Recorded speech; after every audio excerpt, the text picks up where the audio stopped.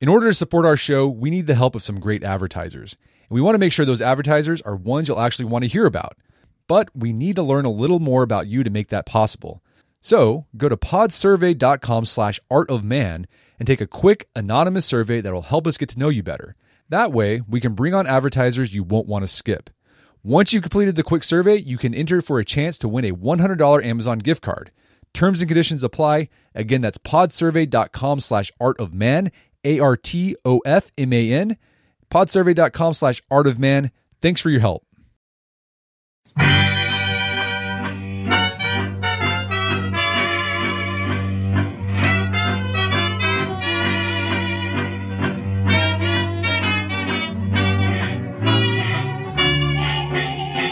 Brett McKay here, and welcome to another edition of the Art of Manliness podcast. If you grow up in America, you hear a lot of narratives about our country that speak to our shared sense of character.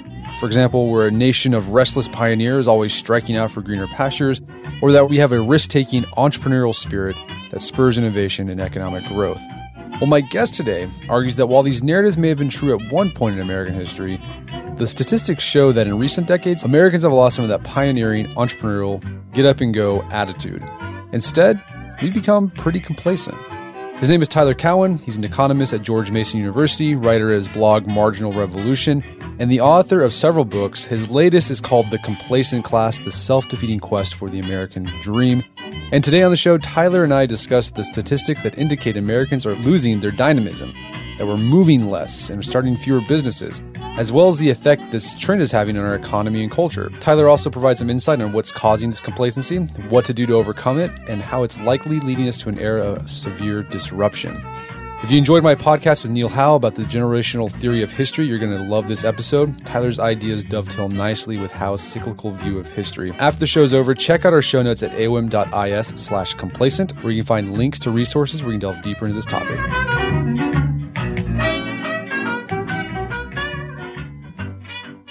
Tyler Cowen, welcome to the show. Thank you. Long been a fan of your work. You got a new book out, The Complacent Class, The Self-Defeating Quest for the American Dream. And it's all about how you make the case that America has sort of lost its dynamism. We're not as dynamic as we once were. But before we get into that, what do you mean by dynamism? Because oftentimes when we hear that word, we think of it as in positive terms, like everything's just fantastic and wonderful. But as I read your book, I kind of got the idea that that wasn't necessarily the case.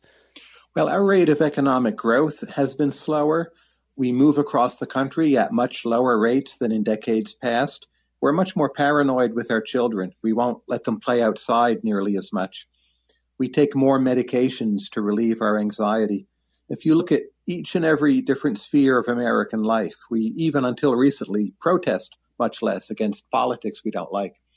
We see that people are trying to dig in and play it safe and simply take fewer chances. Okay. And you argue that we've become a complacent class, and that this complacent class is composed of different groups. It's not just middle class people or upper class or just poor. It cuts across the boards. But I'm curious, how does the complacent class manifest itself differently amongst these different socioeconomic groups? Well, I identify three different groups. There are people who are really quite well off, the top 1% or 3%, and they, in a sense, have everything in life.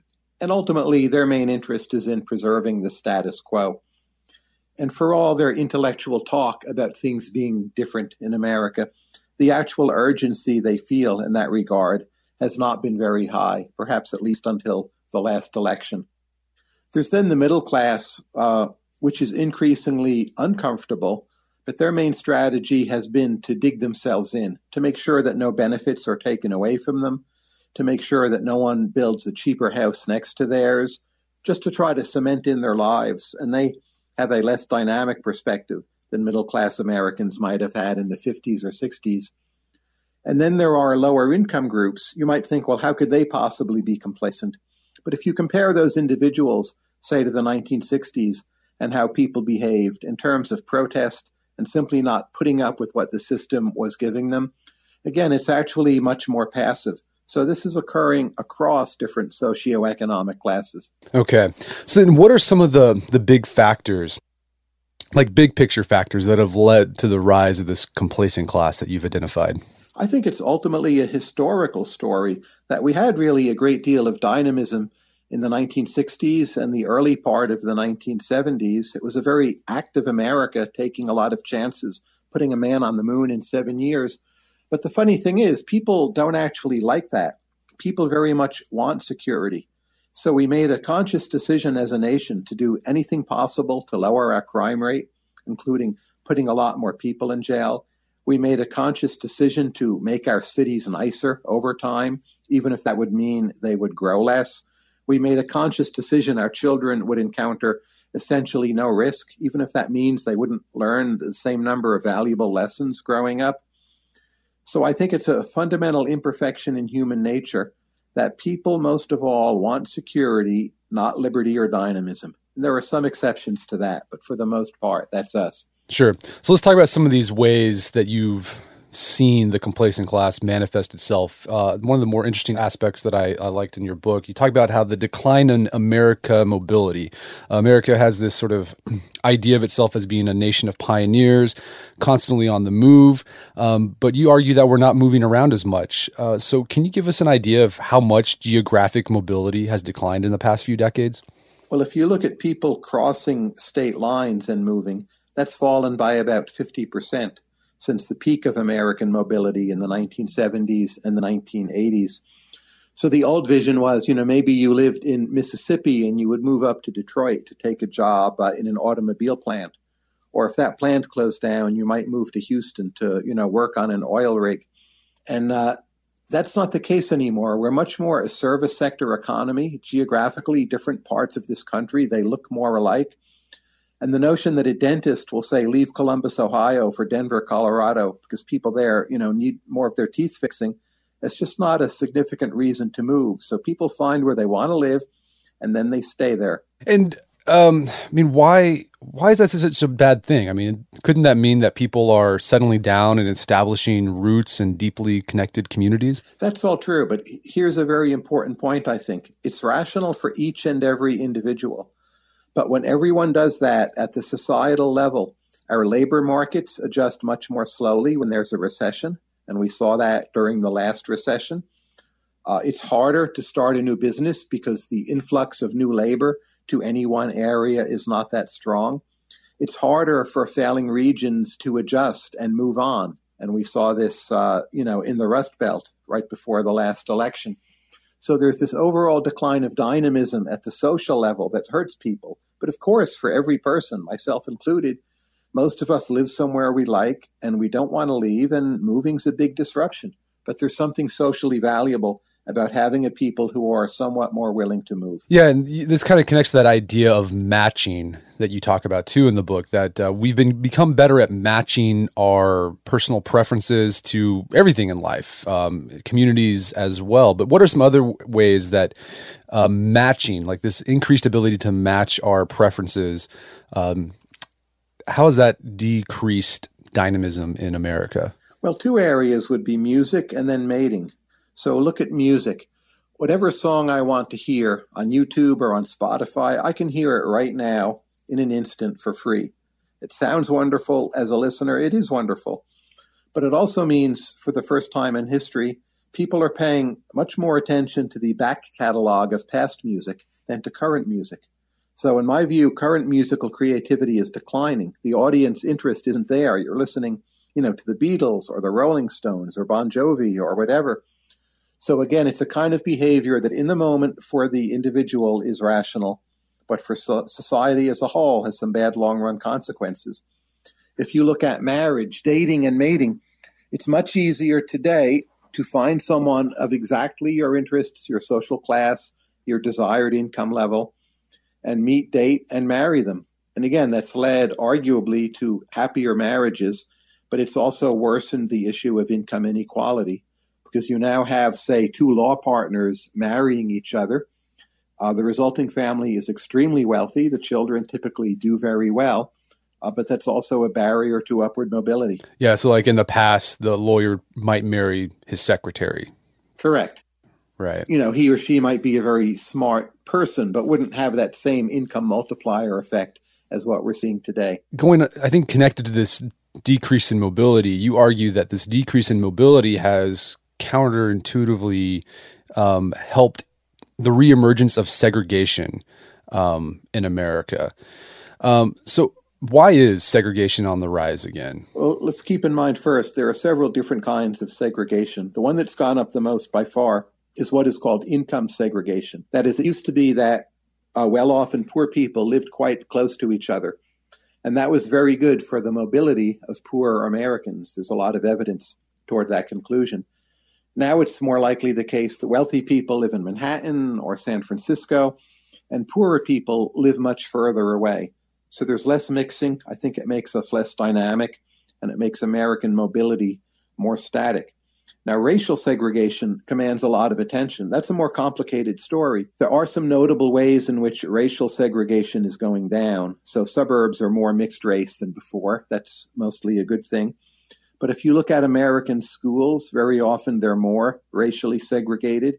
And if you look at, the worst off areas, they too tend to be more rather than less racially segregated. So I would say on that metric, we're not seeing this kind of ongoing progress we had hoped for, from the civil rights movement. It's pretty much stuck, or in some ways even going in reverse. Civil rights laws prohibit explicit discrimination and segregation. So how is that happening? I don't think it's explicit for the most part. It's happening through price and income. So people who have more money match to the more expensive neighborhoods. Those neighborhoods then limit the amount of high-density residential construction, which makes it harder for people to rent cheaper apartments. And you have the most productive, wealthiest parts of America, such as the Bay Area, just become, impossibly expensive and difficult to afford. And other people live further away. They either have terrible commutes or they're simply locked out of that economic dynamism. And besides income and race, another way that we're seeing segregation happening on a geographic level is even with politics, right? Oh, that's correct. And this is why you have Donald Trump, losing the popular vote really by a fair amount, but winning the Electoral College by also not a landslide, as he sometimes claims, but, he won the Electoral College. And it's because Democrats are so clustered, say, in a relatively small number of densely populated states, New York, California. Hillary Clinton wins by large margins. And then you have less populated states, but a lot of them that tend to be more conservative or Trumpian or whatever you would call it. And that's a result of more political segregation. And I don't mean this as a comment on any one candidate, but overall, I think it's unhealthy. It's a better America when you have more Republicans and Democrats living right next door to each other. And you see it also across marriage. Democrats and Republicans don't want to marry each other anymore. That kind of segues to the other idea that you argue, that we've become complacent in our politics as well. And perhaps this geographic segregation along political ideologies is contributing to that gridlock that we've seen in our government in the past few decades. Absolutely. So Congress doesn't get problems solved. Americans online, they're nastier to each other than they used to be. The sense of a common purpose is weakened. And the idea that either Hillary Clinton, Donald Trump was somehow, a fundamentally illegitimate force, to me, those are unhealthy developments, no matter what you think of the particular candidates. More and more Americans think the people who disagree with them are immoral. We're going to take a quick break for a word from our sponsors. Wedding season is coming up, and if you are preparing for the big day, I know wedding planning can be really intimidating, but finding the perfect suit shouldn't be. Indochino makes it easy to get a fully customizable suit right from your home. Don't just wear any suit on your big day, wear a custom made-to-measure suit. Suits start at just $499, which is about the same price you'd pay for an off-the-rack suit at a department store. And they've also got custom made-to-measure shirts starting at just $89. So I've talked about my Indochino suit on the podcast before. They've been a long-time podcast sponsor. It's navy blue. The measuring process was super easy. They got these video guides you follow. You'll need another set of hands to help you out with that. But the really fun part is customizing it. Got to customize how I wanted the lapels on the jacket, the pockets, the lining. I went no pleats on the pants on this suit. A lot of fun. And then in a few weeks, you have a made-to-measure custom suit sent directly to your door. When planning your wedding, get a suit as unique as you with Indochino. Go to Indochino.com and use code manliness to get 10% off any purchase of $399 or more. That's INDOCHINO.com, promo code manliness.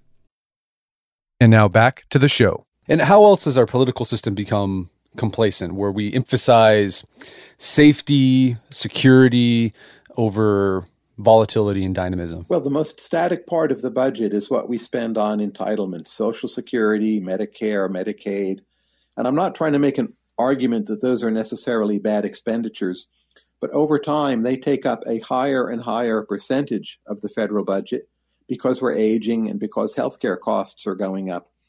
So in terms of investing money for research and development or new projects or revitalizing infrastructure or the current day equivalent of sending a man to the moon, there's basically no money for those things. And I find it worrying that in percentage terms, we're spending more and more on being safe and less on being dynamic. That's a kind of fiscal lock-in. Right. Because neither Republicans or Democrats will touch Social Security or Medicaid or those things. That's correct. And the only question is how much more will we spend?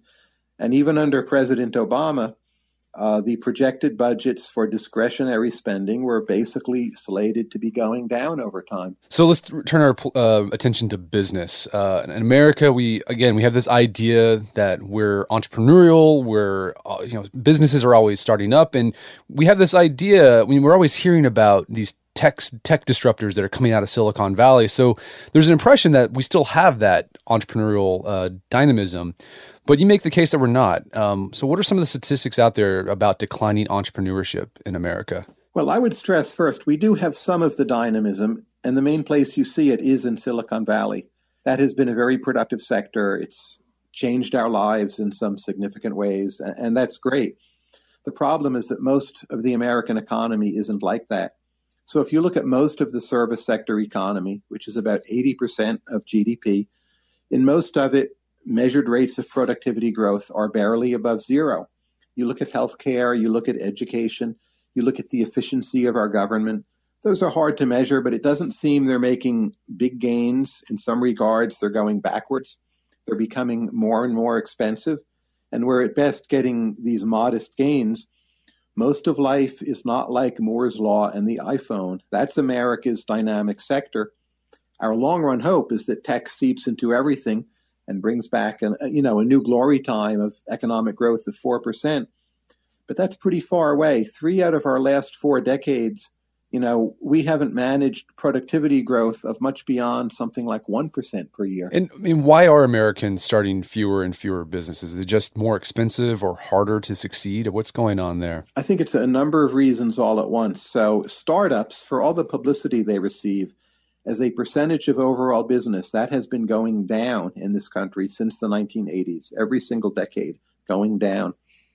I think some of it is in a lot of sectors, you have a winner-take-all effect, where, say, in retail, there are fewer, small, cute little niche businesses, and chains are more significant.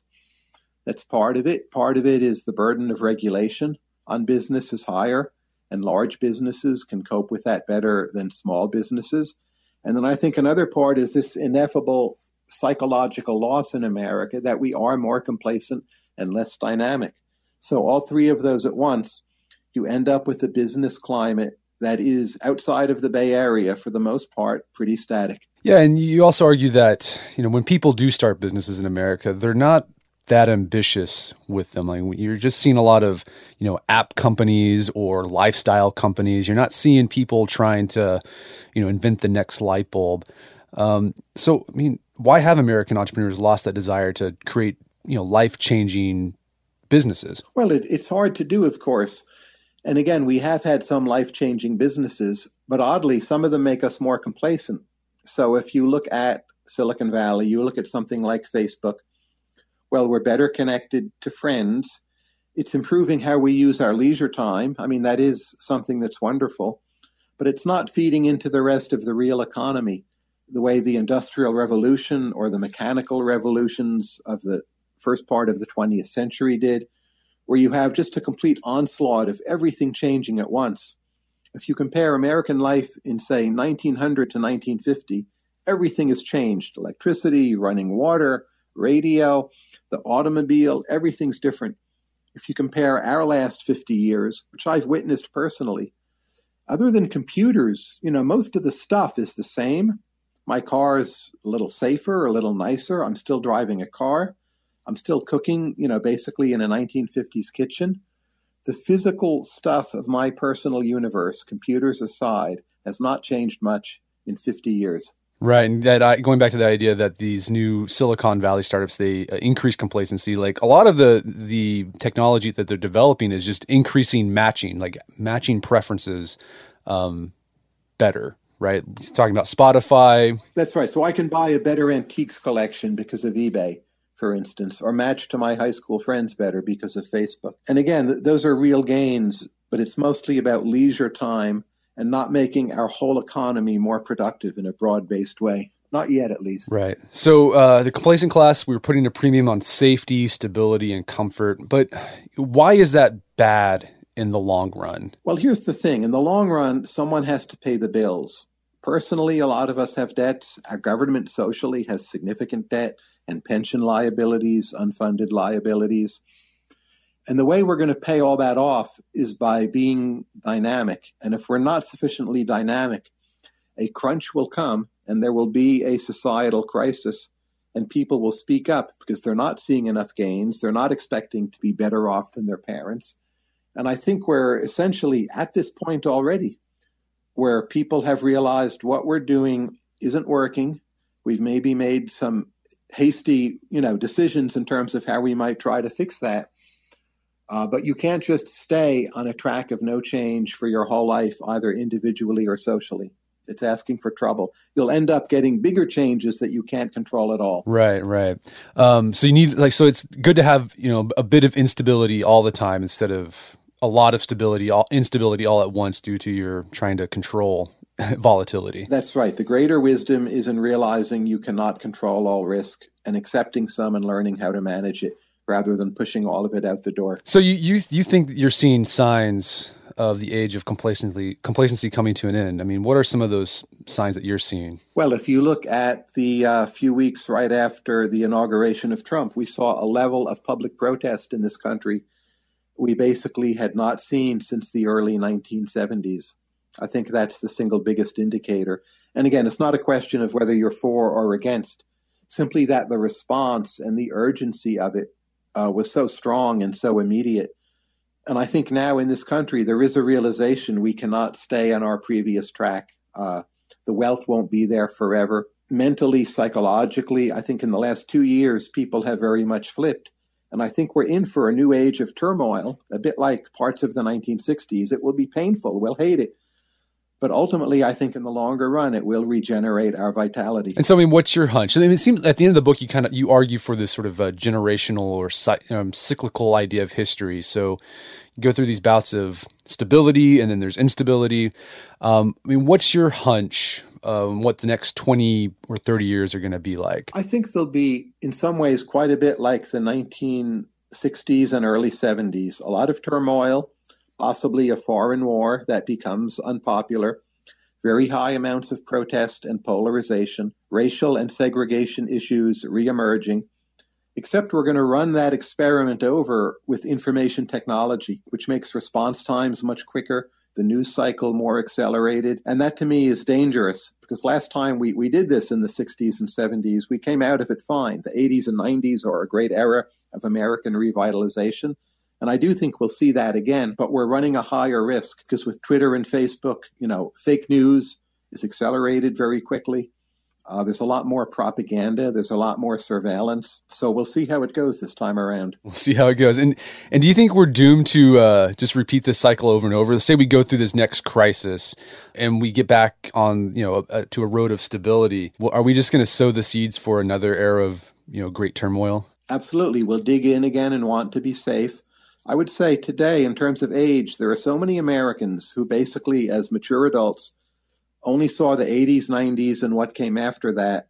And they expect things are always going to be nice. The 80s and 90s were mostly great decades for America. But if you look at the longer run of American history, whether it's the age of Andrew Jackson or the Civil War or the fights over civil rights or the problems of the 1930s or, the protests and riots of the 60s. That's not what this country is. There are periodic times of calm, and different forms of chaos have always reemerged. And the people who grew up just seeing 80s and 90s, I don't think they've internalized that. They see it in the history books. They don't yet get that it's real, and they're starting to see it. And for a lot of them, it's very scary. Definitely. So someone who's listening to this, they're thinking, okay, America's becoming more complacent. I don't want to be complacent. How can people thrive in the age of complacency? Well, one thing you can do is just look at your immediate friends, spouse, and neighborhood and ask yourself, who am I surrounding myself with? Are they just people who are like I am? Or am I doing something, in an environment with truly diverse peers? And I don't just mean ethnically or racially diverse, but people who are really different from you. And just ask yourself that hard question. And, the answers will vary for different people, but see what you might do to change that. Talk more to people you disagree with. Think more, what chances might you take? I think most of us have a kind of status quo bias in life. There's one experiment that was run where people came to the researchers with big decisions, and the researchers just flipped a coin for people, and half of them were told to make a change. And actually, most of the people who made the change were happy afterwards, but they might not have done it on their own. So think more like that. Overcome your own status quo bias. Right. And is this where some of your ideas you laid out in Average is Over come in as well? Yes. My book Average is Over, it talks about automation and the new age of smart machines and how it's changing American jobs. I think that's showing, why it was the older system was slowing down for so many people, that unless you're really good at working with computers in some way, it's harder and harder to make a good living and see your wage increase over time. And unfortunately, I don't think any more than 15 or 20% of this country is really good at working with computers. So we've seen a lot of real wage stagnation for many groups. Yeah, I saw there's an article that's been going around lately about making the push for coding being the new blue-collar job, which I thought was interesting. I mean, that's fine, but, not that many people can code. And over time, machines will code on their own. And coding is relatively easily outsourced to foreigners. So the really good jobs are for people who integrate the information world and the physical world and the world of the people they work with. And that requires a lot of different skills. It's not that easy. Yeah, a lot of different soft skills. And hard skills. You need to bring them together. Well, Tyler, this has been a great conversation. Where can people go to learn more about the book and your work? Well, they can just Google my name, Tyler Cowen, Complacent Class. They can buy the book at Barnes & Noble, on Amazon. I'm on Twitter. My handle is @TylerCowen. I write a blog called Marginal Revolution. But just start with Google, my name, and the phrase Complacent Class. Fantastic. Well, Tyler Cowen, thank you so much for your time. It's been a pleasure. My pleasure. Thank you. My guest today was Tyler Cowen. He is the author of the book, The Complacent Class. It's available on Amazon.com and bookstores everywhere. You can also find out more information about Tyler's work at marginalrevolution.com. Also, check out our show notes at aom.is/complacent, where you can find links to resources where you can delve deeper into this topic.